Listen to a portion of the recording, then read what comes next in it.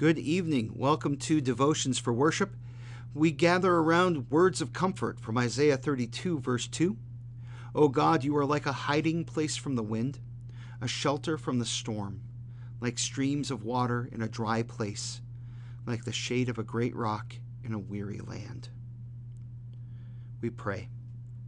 Now to you, O Heavenly Father, be all praise and glory, because day by day you richly fill my life with various blessings.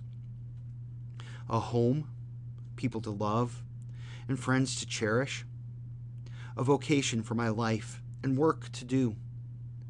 A green world to live in, blue skies above me, and clean air to breathe. Healthy exercise and simple pleasures. A heritage of humanity with the best history has to offer.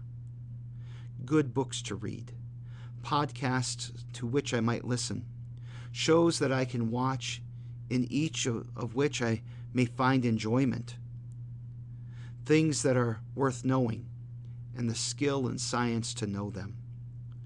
Those inspired thoughts that sometimes fill my mind, happy days and inward calm in times of trouble, peace which passes understanding, that comes from your presence with me, faith that sees beyond death, holding on to the hope of Christ's resurrection at work in me through my baptism. I thank you, O Lord God, that you have generously showered your blessings on all of humanity, but more so, I thank you that in Jesus Christ you have redeemed us from sin and death, delivered your love to your rebellious children, and won salvation for everyone to receive through faith in Jesus.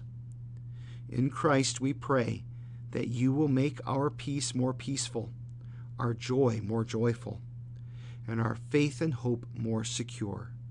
For Jesus has removed death's sting and robbed sin of its power. Amen. Our catechism reflection continues to focus on confession, and it begins with the question, what do you believe according to these words? That is, according to the words of absolution.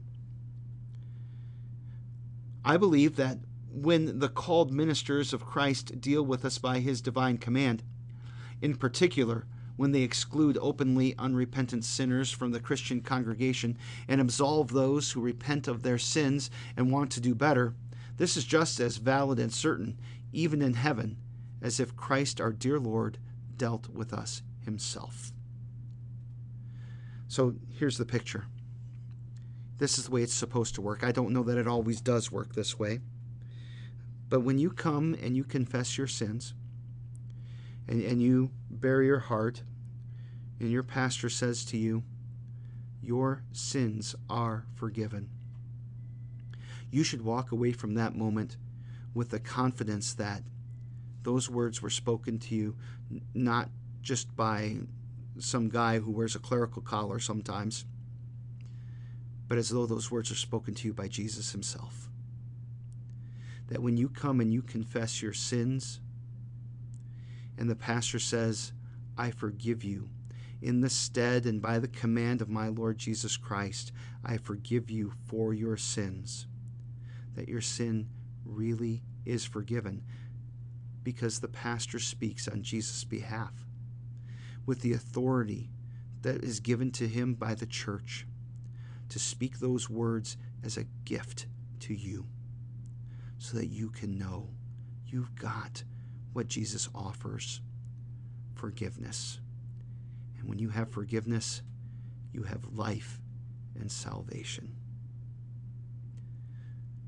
We pray, and lead us not into temptation. Father in heaven, you tempt no one.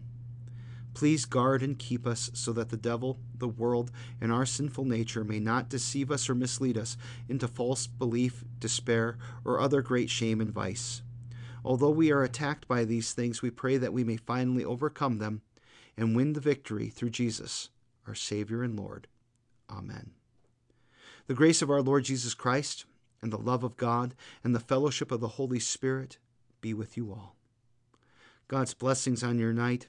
I pray that you will have peaceful rest. And please, when you wake up in the morning, come join us again for a morning devotion.